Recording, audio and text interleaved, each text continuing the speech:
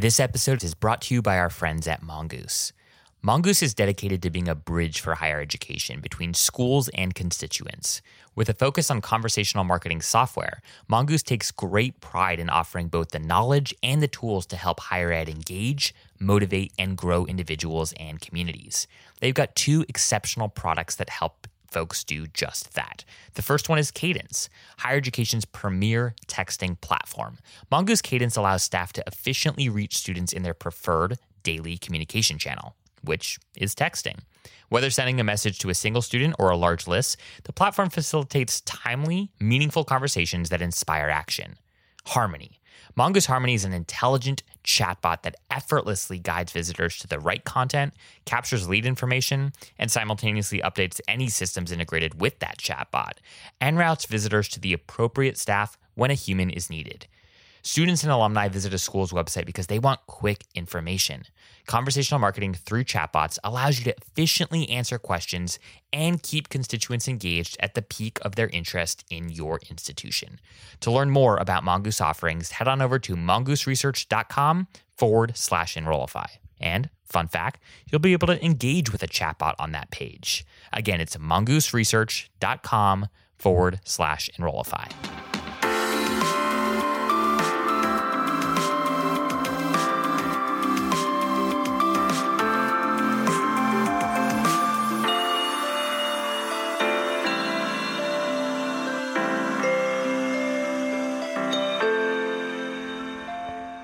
So Dr. Neil Nyman, if I were to be invited to a UNH faculty happy hour and I were to ask your colleagues to describe Neil Nyman, what do you think they'd say?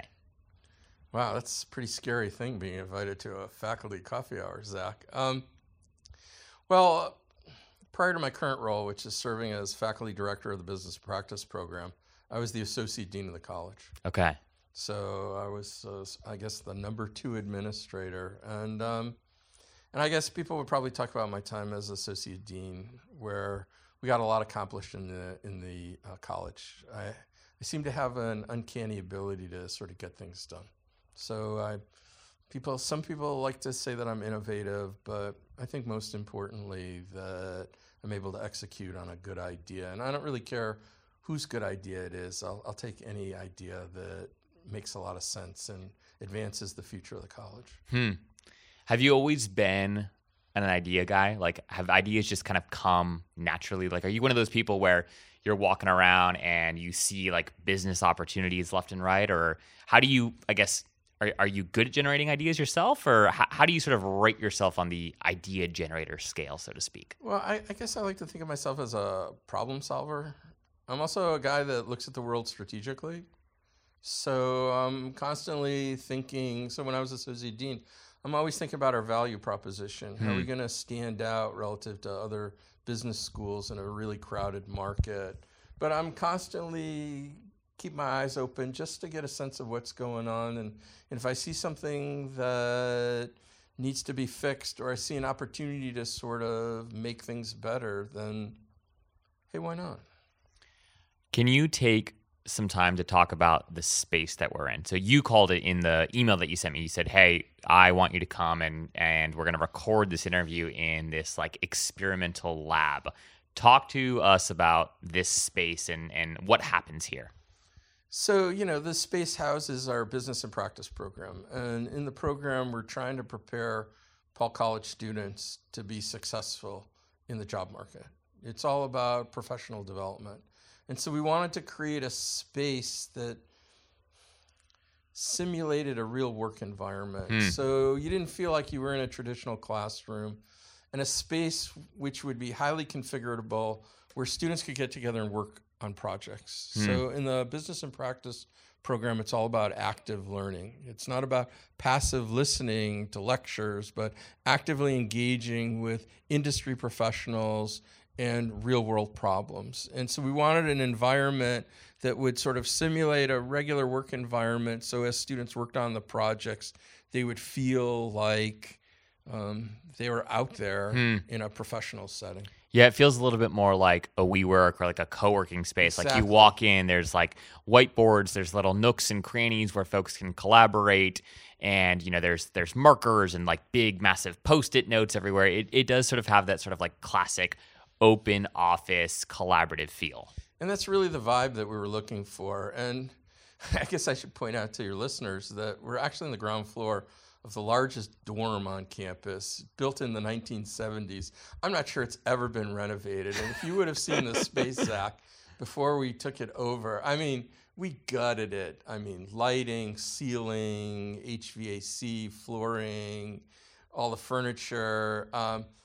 But we needed to do that in order for it to feel like you're not in the dorm and actually to feel like you're not on campus at all. Yeah, so much so that, students, we walked into the dorm trying to find you, and folks didn't even know that this place existed. So it seems like you guys, it does feel like very separate, I guess, like from the core dorm, from the core operations of the dorm, which is neat.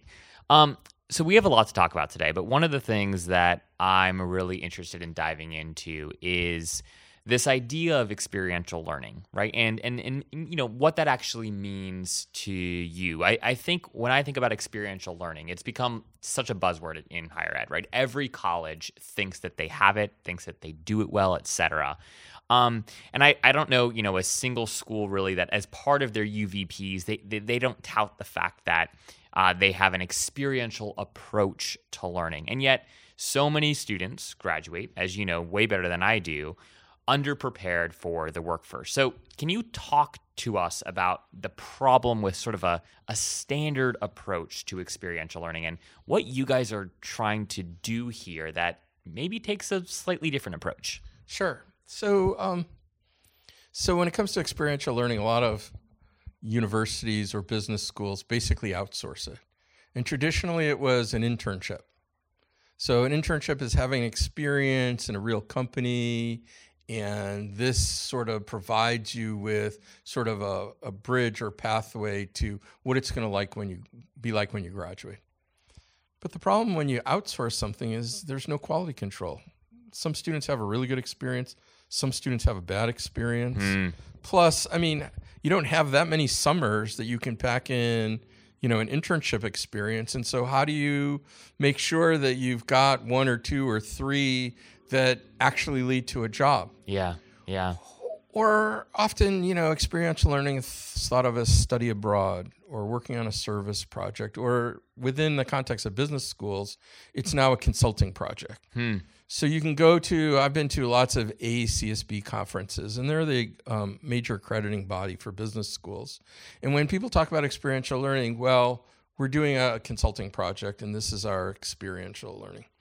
So, when Paul College was thinking about how to differentiate itself, all the faculty said, hey, let's do experiential learning. And my response was, great, but it just can't be this run-of-the-mill experience that you find it at any other college or university. So how are we going to do something different? And that's when we got the idea of, rather than sending our students off campus, why don't we bring the real world or business professionals to campus, where we can place them in a controlled environment, where we can work collaboratively to design the courses and deliver the courses in a very non-traditional way. So we're very fortunate. Our business and practice program, as we mentioned, is in a dorm, but it's across the street from the business school. And we like to talk about what happens across the street in the core curriculum. And then we like to think of business as practice as a curriculum enhancement. So it's an opportunity for our students to interact with industry professionals, to become part of their network, but also to begin to develop those soft skills that are going to make them successful in the job market. So we really got our start in the whole area of digital marketing, right? And I know, Zach, that you've got a lot of experience in digital marketing, and you know that the technology is changing on a daily basis. Sure. And my wife, who does digital marketing, a year ago, Facebook ads were very effective, and now she can't sell anything with a Facebook ad. And a year ago, Facebook didn't want to talk to her, and now she's got her own private Facebook consultant that calls her on a regular basis. And with things changing so rapidly, you can't expect a traditional faculty member who focus is not only on doing a fabulous job in the classroom, but also advancing knowledge in their research to keep track of the latest technology or the latest tools and techniques. So we thought, hey, if we could bring an industry professional in and design a course around what they're really interested in that plays on their professional experience, then we could create something which our students have never seen, which would help build a bridge to sort of professional success for them. And what I think is so incredible about what you all are doing here is oftentimes, right, a school, even if they've got programs that are maybe a little bit akin to sort of, what you guys are doing here, it's very scripted, like, hey, we want to go look for an adjunct faculty to come teach this particular thing. What you all are doing is you're saying, let's go find the professionals. Let's go find like the leaders in their spaces, their respective fields. And let's say, hey, Neil, what do you want to learn? What are you really good at? What do you want to teach, rather, right? And then you're designing a course around their expertise and their thought leadership, which that, right, in sort of like the vein of like new and next in higher ed, that's different. And I think that what you guys are building here is phenomenal for that reason alone. Well, and Zach, we take it one step further. It's not what do you want to teach, but tell me about you. Tell me about your interests. Tell me about your career. Tell me about what you're passionate about. And let's see if we could build a whole course around that. Because a lot of the industry professionals I'll give you a story. So one of our professionals, undergraduate degree at Harvard, MBA at Chicago Booth School, has always thought, wouldn't it be fun to teach in the classroom? Met with her, and it's like, okay, Laura, the only way this is going to work is if you forget everything about your MBA experience, because it's not going to be like that. And so we talked about, she had a background in marketing, and she has her own company. It's called Breakthrough Brands. And she's very interested in inspired branding. And so we started thinking, we were going to slot her in product management or product marketing or something like that. And then it's like, she does personal branding for lots of athletes. And so tell us about the process you use, Laura, and tell us how you interact with your clients. Well, can we put that process into a 7-week half-term course? And can you walk through the steps with the students on how to construct a personal brand book? And wouldn't it be cool if at the end of the term, the students had their brand book and a 2-minute elevator pitch? Wow. And that's where the class came from. Wow. So talk to us a little bit about how this relationship works with sort of the core curriculum, right? Because I think one of the things that schools struggle with is they've got maybe a solid kind of core curriculum for their business students, and they throw in a couple of electives, or they go find an adjunct faculty. They come in and they teach a course on Facebook advertising 101 or something like that, right? And that person maybe runs a small sort of like digital marketing agency.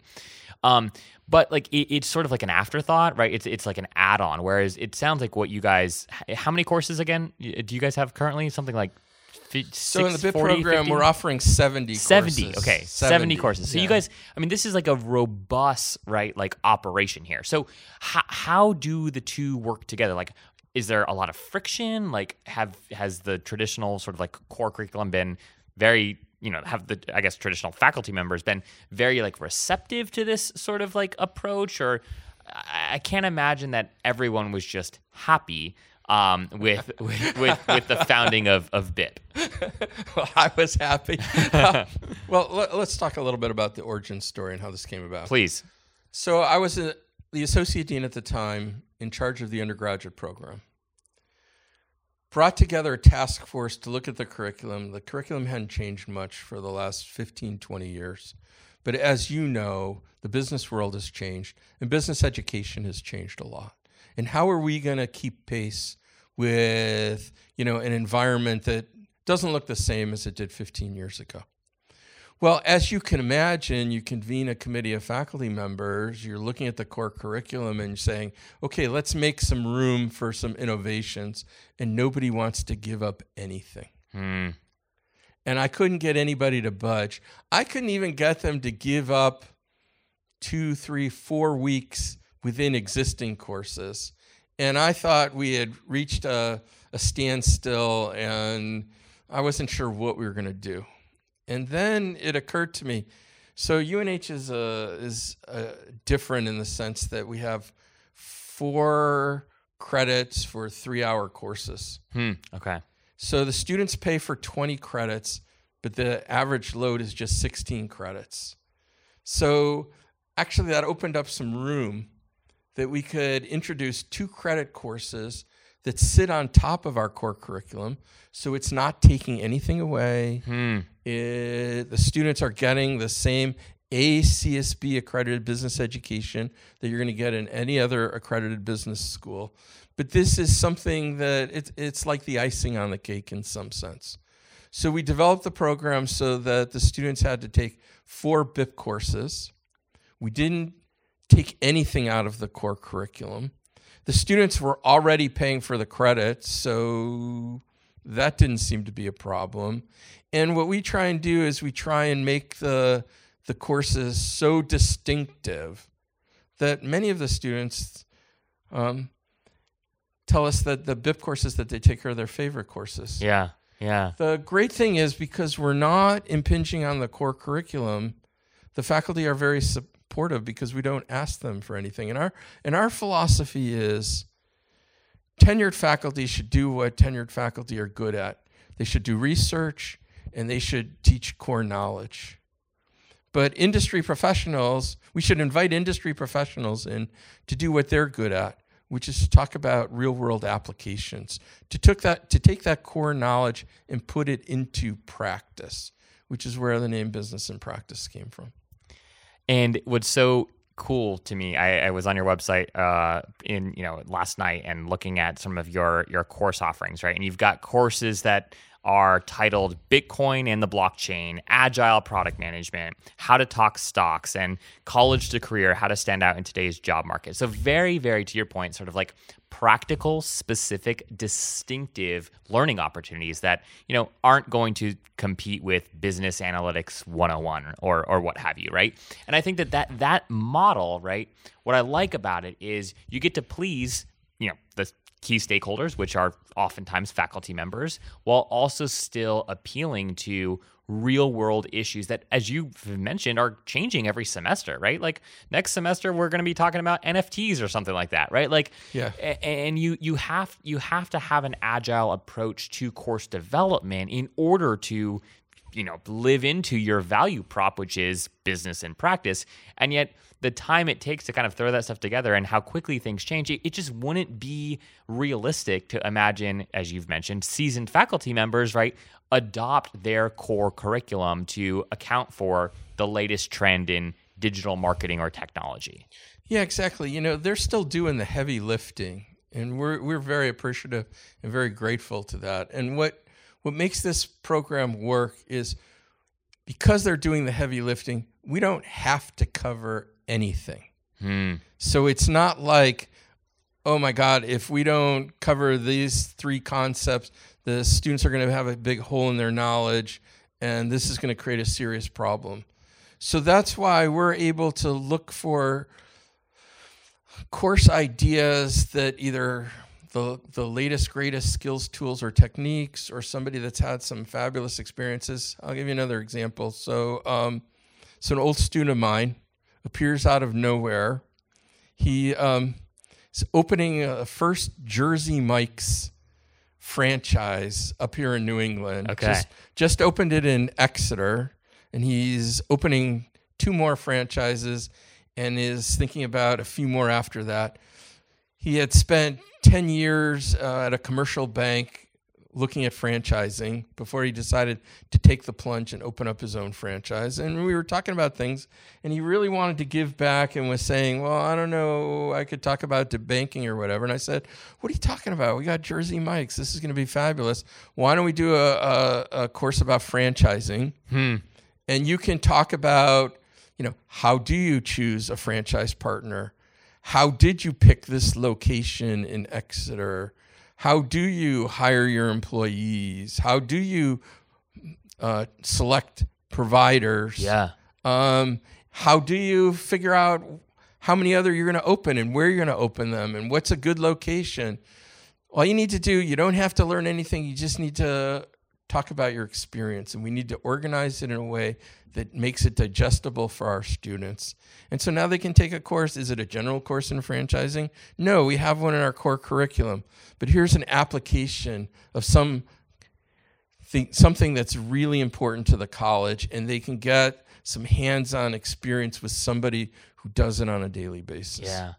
Yeah, I think about sort of my own college experience, and I went to George Mason University right outside of Washington, D.C., and studied business. And one of my favorite courses, maybe even my favorite course, was a course on airlines economics. And it was taught by the former CEO of Spirit Airlines. Wow. And I learned more in that course, not just about airline economics, but about business, about branding, about how do you deal with PR scandals, right? I mean, it was sort of like an intensive on startup culture, even because Spirit at the time and still Right. today's a little bit of the underdog, right? And anyways, the point being that what was so neat about that experience was a lot of the principles I had learned in fundamentals of econ and micro and macro econ. I knew enough, right? So that I could understand what he was saying when he was just throwing around, jargon left and right. So I didn't need to rely on him to do sort of that fundamental teaching. And instead, he basically just told stories, and we went through case studies the entire semester. And because I had that solid foundation in the core, right, all of this what made so much more sense. And again, I do think it was one of, if not the best course I ever took. So what I like about what you're saying is that, again, you're allowing the faculty to do what they do best. You're ensuring that students still leave and graduate with a foundational knowledge of how business works. But then you're supplementing that with very timely, very interesting, very practical, live case studies. And to me, it's like, what more can you ask of higher education than to have, both, right? Oftentimes it's an either or. And I love the model. Yeah, so I think our most effective courses are the ones that give you insight into a process. So I'll give you another example. So Stephanie Lawrence, Vice President for Product Licensing and Strategic Partnerships at Vera Bradley, a women's accessory company. And Stephanie had done some part-time teaching at Ohio State and liked it and wanted to see what it would be like to teach her own course. And so when we sat down and thought about how to design the course, once again it was, well, what do you do on a daily basis, Stephanie? Well, I oversee product licensing. Okay, well, why don't we do a course in that? So tell us the process that you use. And she wrote down the process, and we went, yeah, this sounds good, but shouldn't this go before this and that go? She goes, yeah, you're probably right. And okay, well, what areas is Vera Bradley looking at to expand their licensing portfolio? And she identified 3 areas. And I said, okay, let's build a course around how you develop a proposal for the senior management team at Vera Bradley. We'll put the students into teams. Each team will pick one of these strategic areas for Vera Bradley. You'll walk them through the process, and at the end, you'll have, turns out, 6 proposals. Wow. And it was an exciting experience for the students, an exciting experience for Stephanie. But where else are you going to sort of get that inside look at how it's actually done at a real company with, we have a course that we teach every year, sports product management, taught by a guy, Doug Clark, who's got 35 years of experience in the shoe industry. And he likes to take them through design to distribution. And each time he teaches the course, he brings in an industry partner. So the first one was ASICS America, then New Balance, and most recently was with Wolverine, which owns the Hush Puppy brand. I didn't know that brand still existed, by the way. Very popular, I guess, in Asia. They were looking to create sort of a COVID shoe. And you've got somebody with that kind of industry experience. You've got a corporate partner who's very interested in what you're doing, who can provide their own insights and structure, and you walk the students through an entire process. You're not going to get that in the core curriculum. You're not going to get that in a typical class. But now think about the narrative that student's going to be able to tell when they're on the job market and somebody says, "Why should I hire you?"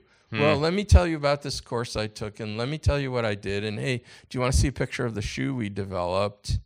And so on and so on and so on. And I'll bet you 9 times out of 10, that's the student that's going to get hired for the job. Yeah. I mean, they're graduating with a full resume, right? Yeah. Like, which is amazing. And, as you're talking, Neil, one of the things that comes to mind too is a lot of schools, when they tout like experiential learning, right? A lot of the times that does look like a semester, right, in your senior year where you spend a little bit of time working at a company. And oftentimes, right, at least the interns that we bring on to our team, right, they're, doing data entry work, or like we're having them, help set up an email in like a MailChimp or a HubSpot or something like that, right? It's not that that's not, important work, but it's pretty basic, right? And that's kind of what you would expect for most college interns. It's sort of like bottom of the funnel work, right? And what I love about this particular model is companies, right, are actually incentivized, the faculty, the instructors that you're bringing to teach these courses, right? Like they're not in charge. Like these students are not their direct reports as they would be in a traditional sort of internship model. So instead, it's almost like they're freed up to actually give a good lesson in how to do branding, how to do product marketing well, right? How to sort of think about innovation at a larger company, et cetera. You almost give them the permission to just teach and, muse and share sort of like their learnings without, right, needing to actually delegate work, if you will, to those students. And I think that model is so different. And the student in turn, while they're not going to do an externship or they're not going to an internship, right? And they're not actually an employee of the company during that season, they're getting way, way, way more bang for their buck because they're getting somebody who does know the company, who's a leader in the industry to tell them what's up. And that is remarkable. I think I need to come here. Yeah, well, I think you've captured it really well, Zach, but we take it one step further where we ask our business professionals to bring in their company culture. Their way of doing things. So we're very much about intentional soft skill development. Everybody wants soft skills, but soft skills are not really developed well as an afterthought to a textbook-based course. And so all of our courses have active learning, have the students actively engage with each other and with our business professionals. And we ask them to bring in the same values or the same ways of judging or evaluating things that takes place in their companies. And in fact, we had a class, was taught by CIT Bank. And the students weren't sort of doing the caliber of work that our professionals wanted to see. And they said, "Well, Neil, what should we do about it?" And I said, "Well, what would you do if they came to work for you?" And they said, "Well, you get called into the office." And somebody would say, "Your work's not up to par. And if we need to have this conversation a second time, you're not going to be working for me." So I said, "Okay, Ted, go have that conversation with your students." Wow. Right? Because part of it should be sort of they need help transitioning to what they're going to experience as a young professional, right? And too many students have been trained, I study for the exam, I get a grade, I'm done. Yeah. Where our focus is on you get an assignment, you do some work, you get feedback on that work, you make the work better, and in the end you turn in something that you're proud of. And many of our courses have a team of executives or somebody evaluating the work and that they can be proud of as well. What's so interesting about that is we did some canvassing just a couple days ago in downtown Boston, and we were asking students who go to schools in Boston to tell us about, like, if there was one thing you could change about higher education, what would you change? What would you do differently? And some of the consistent feedback that we received from students is, I wish school operated in a way where I was delegated a project, like at the beginning of the semester, right? And it was basically like, build a sustainable garden, or figure out how to, launch an online digital product, something, pretty general, right? And then I wish I had a list of, materials that I could tap into to understand how to do these things, podcasts, right? Audiobooks, videos, whatever it might be, maybe even a, physical book or a textbook. And I had like a list of resources that I could go and tap into, but I get to choose, right? I got to choose which of those resources I was actually going to engage with and which ones I wasn't going to engage with. And then what I wish happened was I could go to faculty, I could go to instructors and ask for feedback, right? Say, hey, this is where I'm like experiencing some friction in the process, et cetera. But they acted more as coaches, right? And less as like, all right, I just gotta, please this faculty member to get a good grade in the course. And what was so interesting about what these students were saying, right, is it mirrors almost exactly what you just described, right? Which is, folks want more project-based learning. Like they want the ability to work on a task that actually matters. It's actually significant. And I do think that students today, right, they're used to self-servicing, right? Like they know when they go onto their favorite brand's website to purchase a pair of shoes or purchase a t-shirt, they engage with a chatbot on the site, right? Like they're good at figuring out how to solve problems themselves. We as consumers are today, right? And I think that sort of culturally is making its way into higher ed too, and making its way into how students think about learning. And so I love that approach, and I think that it's just very timely with the way in which Gen Z consumes information and what these students are actually saying they want from their schools. Yeah, and unfortunately, Zach, many institutions take a Band-Aid approach or a half measure. So a lot of third-party companies have developed and grown to sort of try and fit this need in the marketplace.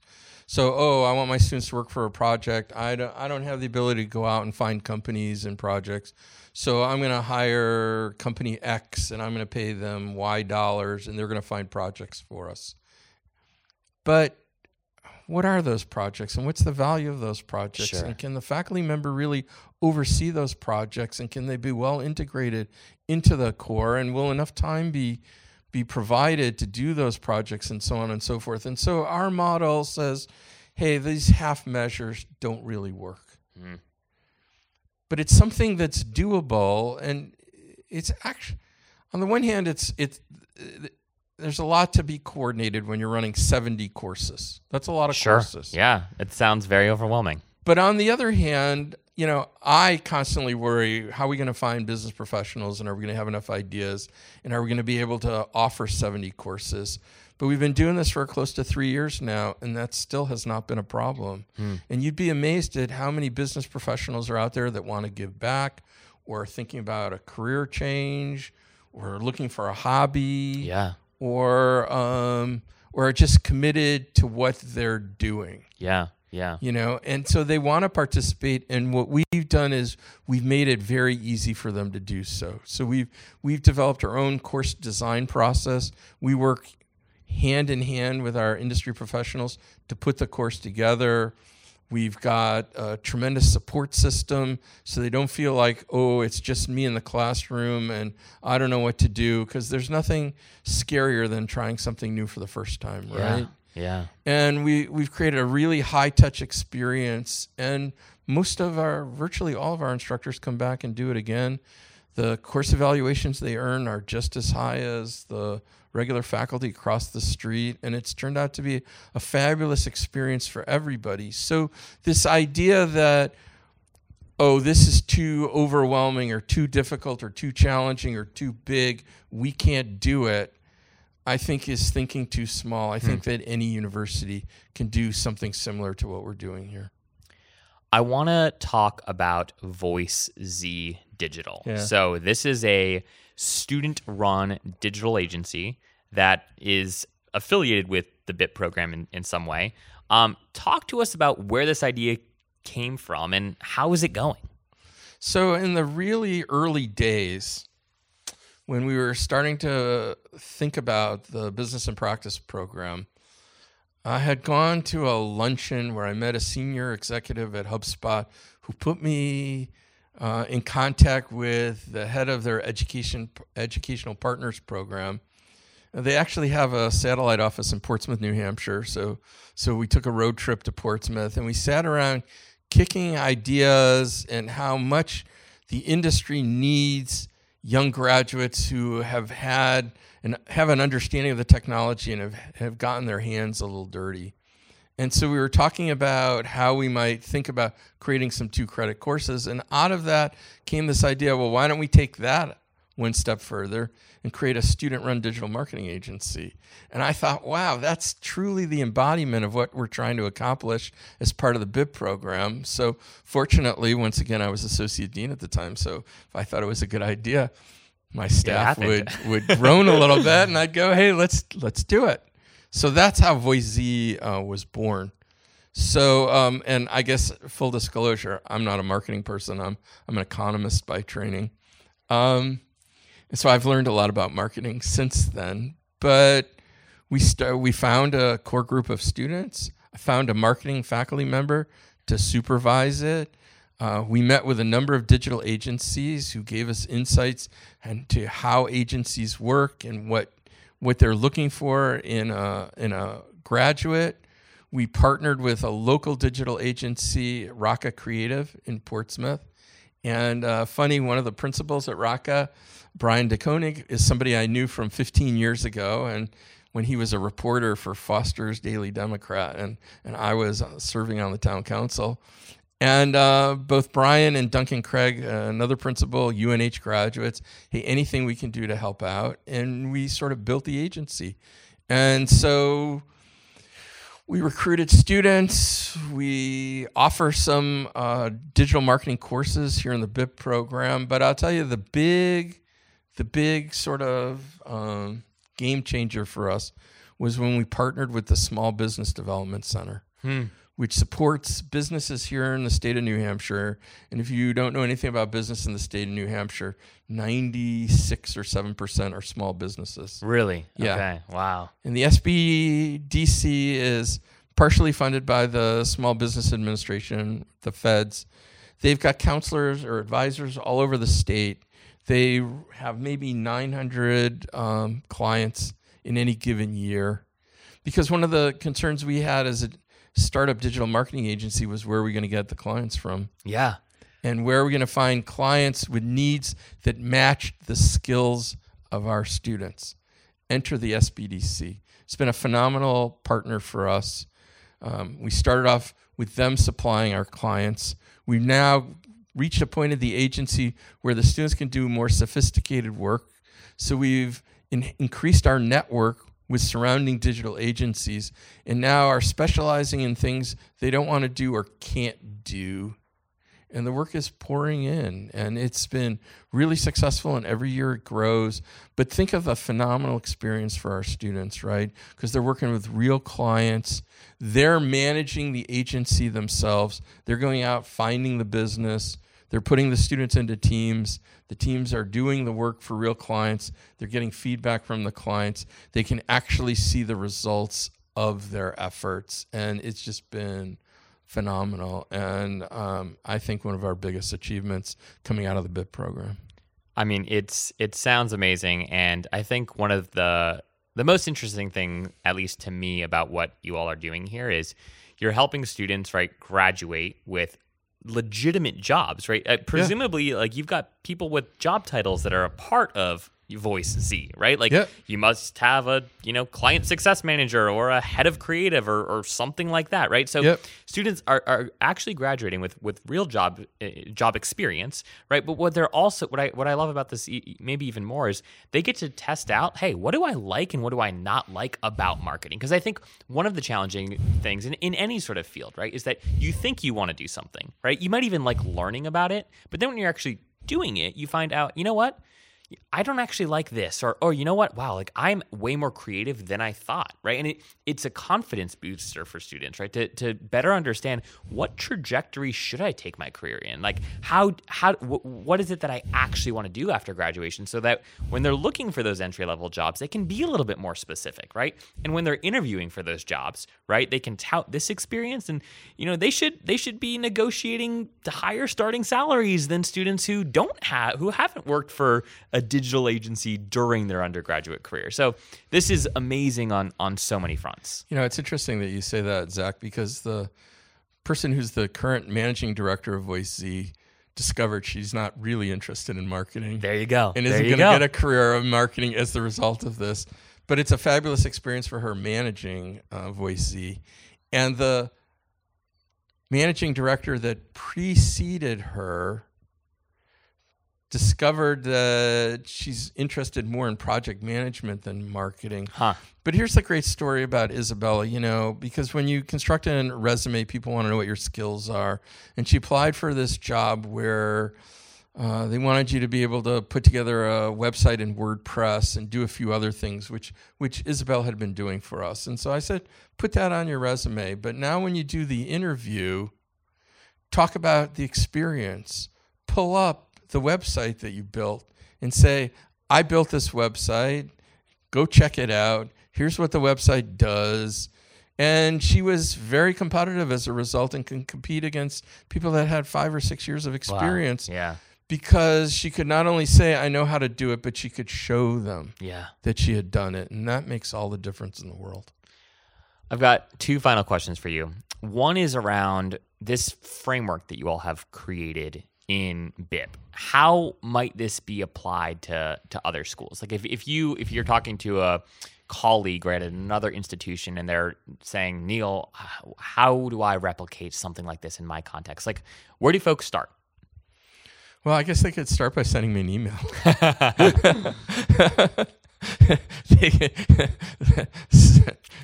Step 2, we're writing a book about our business and practice program and the future of experiential learning. So send you an email, buy your book. Buy your book. Book won't be out for probably 12 to 18 months. We're just in the process of writing that. We recently published a paper redesigning the future of experiential learning, which has come out in the Journal of Higher Education Theory and Practice. We continue to write stuff that will show you how to do it. We're continuing to sort of develop our processes and our models, and eventually we'll put that all out where people can access it and develop their own business and practice program. Because let's face it, higher education is in a difficult spot right now. It's very expensive. The general public doesn't understand the value of it. And we feel that by solving this big problem of better preparing graduates to step into the workplace, that parents and prospective students will feel a lot better about spending the money on very high tuition. But also employers, alumni will feel more comfortable and confident in supporting that institution and everything that it's doing. So by bringing everybody together around sort of a novel and unique educational philosophy and approach, you really create sort of an ecosystem where everybody's reinforcing what everybody else is doing, and it creates a solid win-win. And I think this is really the future of higher education. Very, very well said. My last question for you is, can this sort of model be applied in other contexts? Like, could the English department do something like this? Could, the engineering school do something like this? Like, how might this work when outside of business, if you will? Well, I think that it's a mistake for anybody not to implement this. So students need soft skills. Students need to be prepared to enter the workforce. They need to become work ready, whether you're an English major or an electrical engineer. And what we're really trying to do is we're trying to give students a glimpse of what it's like in the outside world and what they need to do to prepare to be successful in that world. And anybody that graduates is going to enter that world and is going to want to be successful. But I always like to tell the story of my son, the history major, who is the lead sales engineer for a company called Form Labs down in Somerville, Massachusetts. They make 3D printers.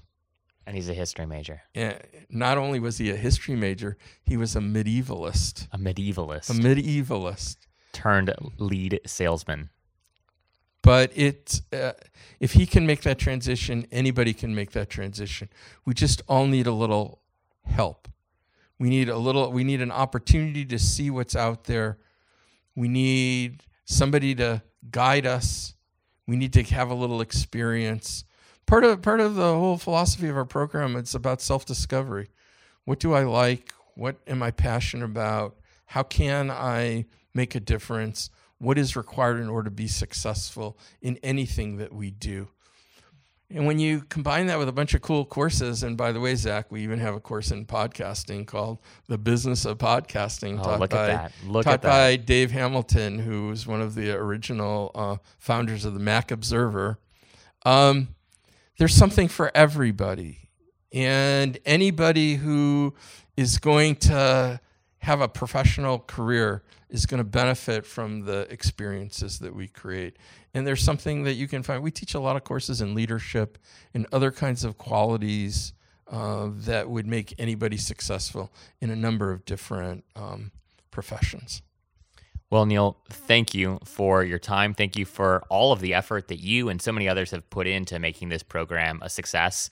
And I'm sure folks will be reaching out, asking questions about how they might be able to replicate something in their context. So thank you for your time. Sure. No, it's my pleasure. And they can just go to our website, businessandpractice.org, and they can learn more about what we're doing, and they can shoot us an email directly from the website. Fantastic. Yeah, and we'll link all of that in the show notes as well to make it easy for you all listening.